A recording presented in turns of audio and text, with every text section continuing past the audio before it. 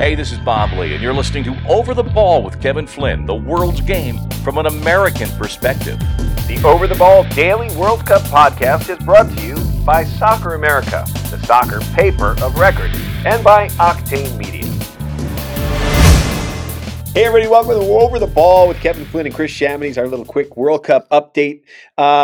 Chris, some great games today. Things seem to be opening up. Everybody plays so tight-ass that first game, even the second one, but this second one seems like things opened up. We'll talk about the Spain-Germany game. That was kind of wide open. I was really surprised at that. The Ticos won, kept their hopes alive. Costa Rica, we love them. They're in our region. I love when our teams do well.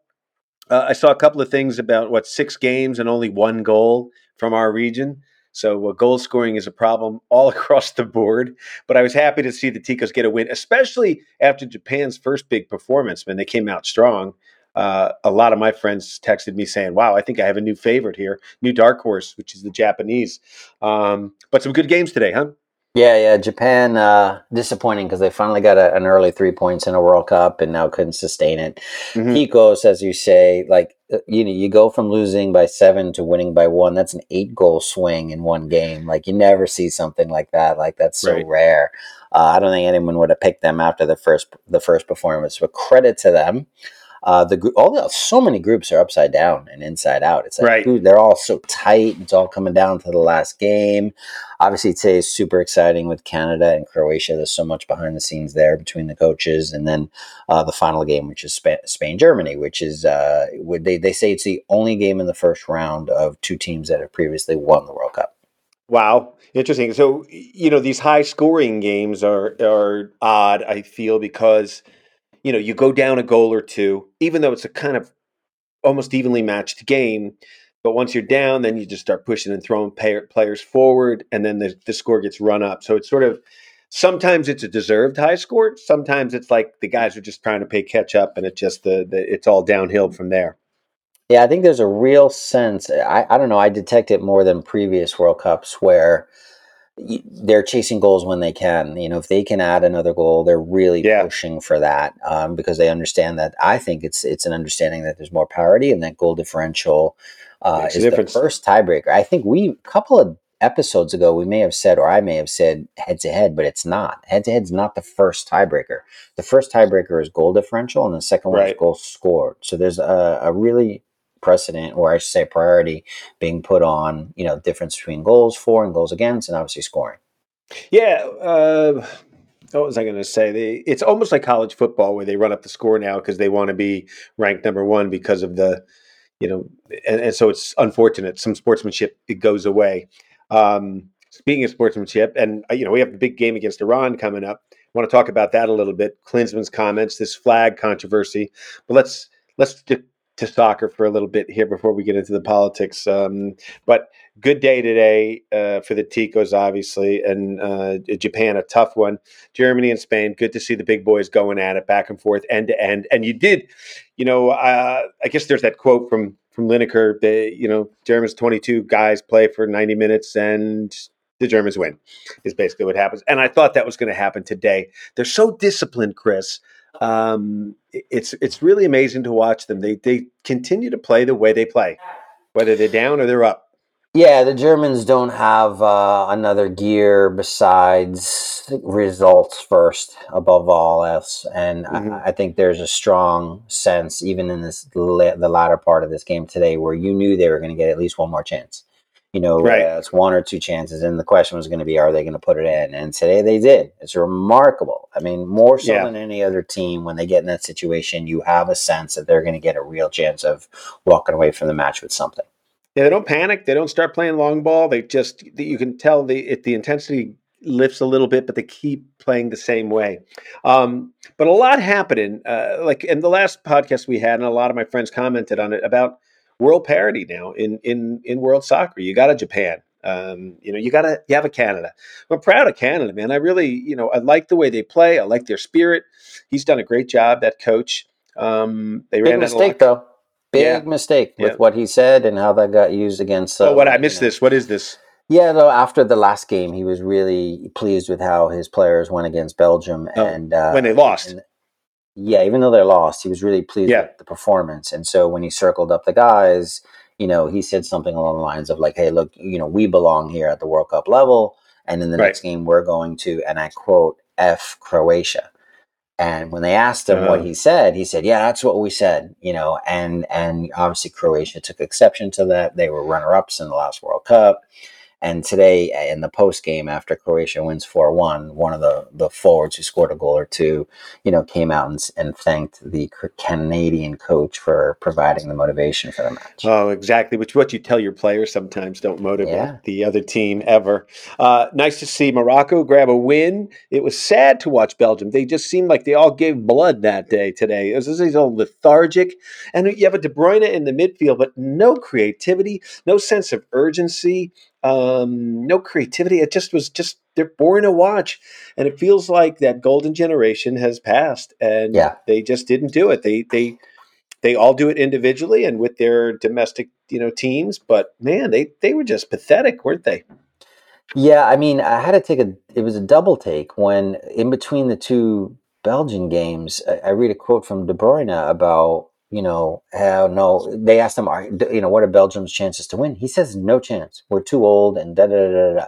And Oh then they my asked God. Hazard a question like that, and he said, I don't think so, and I've never heard something. I mean, like you want to talk about, okay, cultural differences or individual differences, fair enough, but we have riots in the streets today in Belgium after Belgium losing, Lost. and you have players with that kind of quote. I mean, it's just not the kind of thing you'd want in between matches. Coach is gone. He'll be gone after this. He just didn't get a chance. He said this was sort Yes. of his last shot, and it ain't happening. All right, so Morocco, Belgium, Germany, Spain, the Ticos win. So some fun soccer today. So let's get to the United States. We're coming up Tuesday, playing Iran. A lot going on in that country. A lot of demonstrations. And then Klinsmann said something about gamesmanship. Now, I believe this now, and I've argued when I was at ESPN. I remember arguing with the Venezuelan guy there about he was like culture. It's not a flop. It's culture. It's how the game is played. I go, that's not how the game is played. It's not to pretend you fall, to pretend you got hit in the head, to chew at the referee, to get square off with the referee, get in their face. Four guys surround the referee. I can't stand that stuff. It does not sit well with the American sports fan. And what someone texted me just basically saying the flopping. And look, I'm sick of defending flopping as a soccer person, right? Sort of. It annoys me because it's generally people who don't know the game at all. But even people who do know the game, we get frustrated at flopping. I say it's almost like politically correctness. The left and the right, nobody owns it. Everybody's pissed off at it. It's like stop. So I feel like they do that stuff. They try to figure out how to curtail it. They have in the MLS a little bit, and it's kind of worked. And MLS, you go down, you better go down for a good reason because the guys are going to give you some shit. It's you just don't flop. So I guess Klinsmann said it was gamesmanship, getting in the referee's ear. It's just how they are. It's how they try to rattle you. I didn't see the comments as that offensive. Apparently, they're trying to get him off the committee and everything else. And look, I'm no big Klinsmann fan from his run here and the way he did that, but that seems like a little overreaction and a little insecurity there. Yeah, I didn't get to see the whole quote, so I'm not totally sure, but I know he talked about it. With the general gist I got was something about the gamesmanship that Iran would put into this last game. So Iran takes exception to that. Okay, fair enough. I mean, the reality of the game itself is that the U.S. must win and Iran can tie. So Right. when you're now managing time, you can believe that the U.S. will have their foot on the pedal and Iran doesn't need to and could work in ways to delay the game. Let me ask you about that as a coach, qualify Chris. that. Mm-hmm. Let me ask you that because I have a sense of Iran coming out to play for a tie, which teams that I've played with and played on, that's a kiss of death a little bit, isn't it? to come out with that Yeah, I mean, mentality to think, let's just hold on for 90, Yes, I mean, there's always a way a team operates, and there's a practical side of how they go about things. And in these kinds of games, the reality is coaches and players don't coach that many games in their or play in that many games in their career where a tie is okay. I mean, if you really think Right. about it, how many times Yeah, do you yeah. play in that game or coach that game? So for the most part, they're engineered to go a certain way. But look, we've all seen goal kicks that the ball goes out of bounds and boom, 7 seconds later, it's being hit and rushed. And then we've Right. also seen 30, 35, 40 seconds and you're getting a yellow card. So sure, I think Iran will most likely say, look, don't change the way we play. But when there's moments to get an extra breath, when there's moments to, hey, you go down, and actually kind of milk the clock a little bit, maybe that's something that you can do within the laws of the game, but you can't take it to the point where it's just getting yellow cautioned and 11 players getting 11 yellow cards on delay a game. That to me is that where it starts to break up into the sportsmanship component. Right. So here's the quote from him. He said after a series of niggling fouls and conduct by the Iranian coaching staff during the game, it was part of a deliberate strategy to make opponents, quote, lose their focus. This was not a coincidence. This is all purposely. This is part of their culture. That's how they play it. And that's a little offensive, I guess. So then Klinsmann said, we're working in the studio for the BBC. They worked the referee. You saw the bench. They're always jumping off and working the linesman and the fourth official on the sideline, constantly in their ears, constantly in your face and on the field. This is their culture. I think this is their culture is where he got in trouble probably. They make you lose their focus, make you lose your concentration and what's really important to you. So I agree with that. I absolutely agree with that. I guess in this hypersensitive world, you can't say that, but that to me, that's the truth. I would say the same thing about a Venezuelan team or Spain does it a bunch. It seems like the sort of the Hispanic world does it a little bit more. Yeah, I think whenever you don't put a name to something and you have Yeah. a general blanket comment, that leads to issue, right? And so Men suck, that kind of thing. Yeah, exactly. Yeah. That's what like Iran is basically coming up with right now. It's like, hey, you've just made a big blanket statement that this is our entire culture and that this is how our federation operates all the time, and that's not true. I tell you why I like it, Chris, because they're going to be aware of that and the world's going to be watching. And if they do that sort of behavior to try and disrupt the United States as they're playing them, the world will see it, and then we'll see what happens from there. Now, Well, the American, there's that, but there's also like not that they needed more motivation, but now it's literally Iran against the world, right? Because you have Right. the FIFA against them, you have Klinsmann against them, the big United States is against them, and You have now Iran against Iran right now. Right, but not the players in the locker room. The Right. players in the locker room are trying to play in a World Cup, and that's they're professionals, and that's where their priority is, and so now they're going to use all the outside noise, which you usually tune out. You could argue that the coach might use it to motivate them even further. Well, I feel bad for those guys in the sense. I mean, I hope we whip them pretty badly, but they can't win. They're under the microscope there. They have Right. sort of Republican guards guarding them and all kinds of crazy shit. I mean, they arrested one of the former national team players for just saying some comments that were not supportive of the Islamic there. So it's I just want them. Look, I was in the game in France when we lost to Iran, and it was terrible. I mean, it was a love fest between the fans because it's not the people; it's the leadership over there. But we were all in it together. I was hanging out with Iranians and singing and hanging out, and they beat us on the field, and it was a great win for them. I just hope they don't repeat it because the boys got to open it up. They got to score some goals coming up. So a big game Tuesday. This is all the marbles. It's everything. So, and I thought to go back to Berhalter a little bit about the comments with Iran, I thought he played it correctly. He said, look, these guys are players. They've been training their ass off for years to get to this point. We're just going to go out and have a healthy competition. And we're all players at heart. So it's sort of that stuff goes away at that point. Yeah, he certainly wants to calm the waters because on the inside he understands his team will be super motivated to get because they need the full win, they need the full 3 points. So Yeah. he's got all the motivation he needs just by looking at the table. So besides that, he's not going to try to say or incite anything with any comment to make things even worse. Hey, so this is interesting. I have a hair across my ass for the English with the game and my history with them, but they come out with 6 goals, big win, looking great. and then they struggle against the United States. I thought the United States actually outplayed them. They just never seemed to get out of second gear, it seemed, the English, and kept some guys on the bench who surprised me that they were. Foden come in there, and he's like on jet fuel, that dude.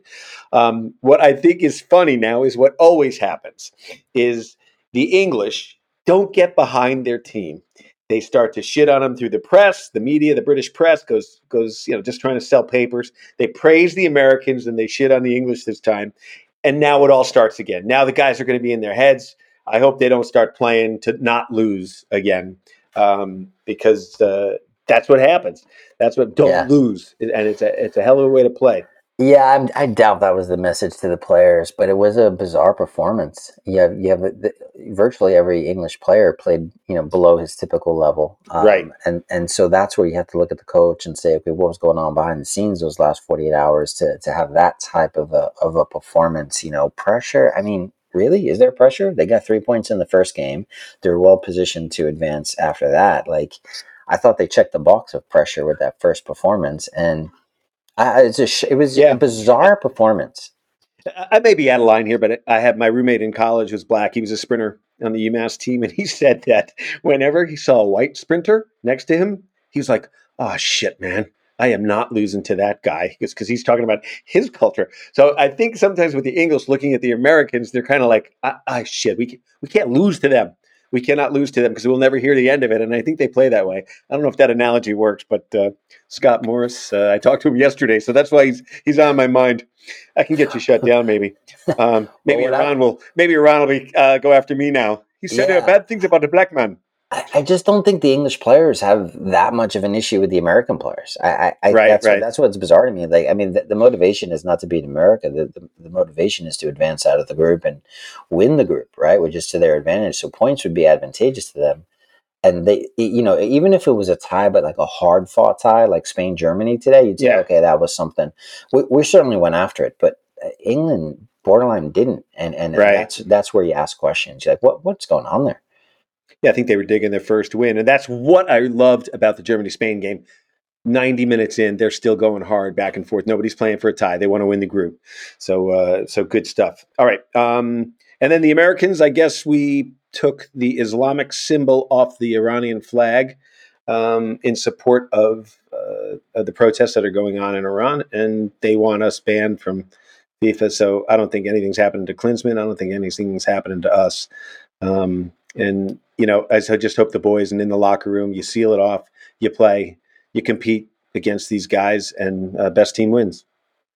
Yeah, I mean, this is all breaking today, so I don't have all the information. But from what I did see quickly, it seemed like it's something that came from U.S. soccer itself, like on social media. Right. So that could just be an individual's mistake and or a federation's overt choice to support a certain movement in Iran.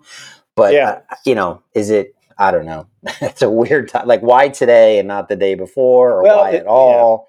Like, what are we doing? A couple schools of thought, of course, because there's been a lot happening. Because, first of all, Fox has been criticized for the lack of perspective when it comes to Qatar and when it comes to Iran. And when these teams play, it's not being in a vacuum.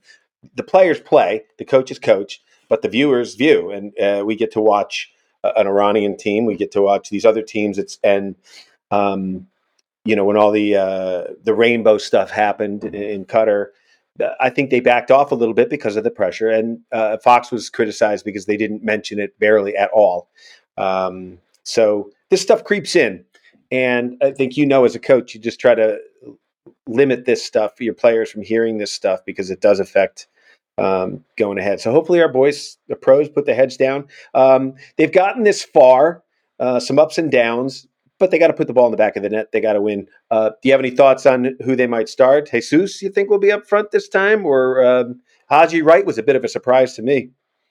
I can honestly tell you, I have no idea. If he's going to start Haji Wright there, that means that sounds like he's looking for an athletic presence up top to help press and pressure, especially if they're going to play with two up top.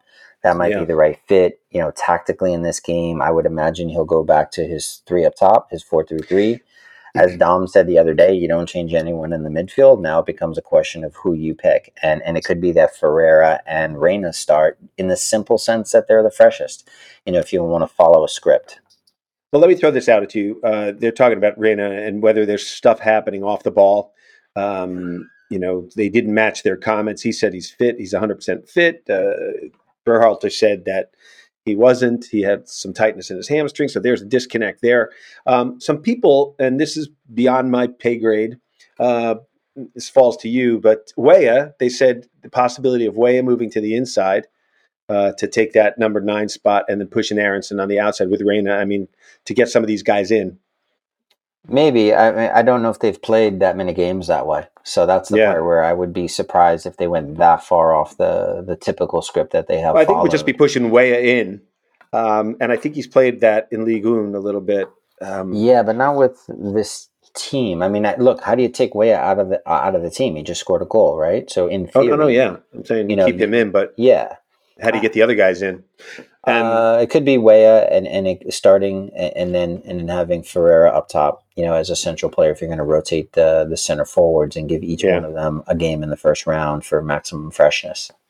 And then if you get pressured as a coach to play a player, I swear there must be an inclination to go, you know what?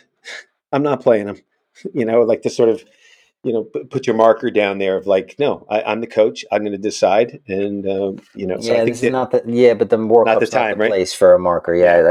All that stuff you get sorted out. I think that if we're having a conversation and we're really that clueless about what the lineup is, that's a red flag for me, because there's got to be some discomfort in terms of the inside of the group and how all this is actually like what the choices are and how they're being made. Because it seems like we don't see the pattern, and the way they're being explained to us isn't totally making sense. So someone Man City last year without Hurling, they played without really a true 9, right? Without Haaland, Without Haaland, Hurling. Who's Hurling? I don't know. It's Hurling an Irish game. It's his Haaland. Haaland. And so maybe they're a quick sort of get your best players on the field or whoever's playing well. Yeah, look, that's what I've been saying all along, but he's never done it. So, again, I'd be surprised if he did that as well. Because you're right, you could play with a false 9, which is what we were talking about with Dom, is play Reina with Aronson and Pulisic more narrow, and then allow your fullbacks to go all the way forward, which they do anyway to provide width. Right. So if they're going to go forward, then you may want some footballers in the half spaces, quote unquote, and that's where Pulisic and Reina and Aronson all thrive. Right. To me, it fits their game model, but I'm not there. They are. So they're the ones in the pocket making the choices.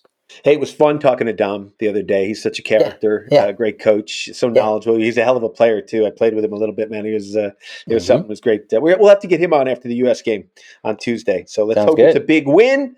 U.S. versus Iran Tuesday. What is it, 2 o'clock, I think, the game? U.S. Iran, I think they're all at 11 o'clock Pacific time. So, Oh, Pacific, right? Look at you, Mr. West Coast boy. I'm PT. I'm PT. All right. So we'll hope for the best, everybody. This is it. This is game time coming up on Tuesday. The boys have done what would you say, a B, a grade B maybe so far, but they got to bring it home. Yeah, I think the first game was a C. The second game was an A or an A minus, let's say, because we're not getting the goal. And now it all comes down to being in position to possibly advance, which is what they wanted, and that's what they have.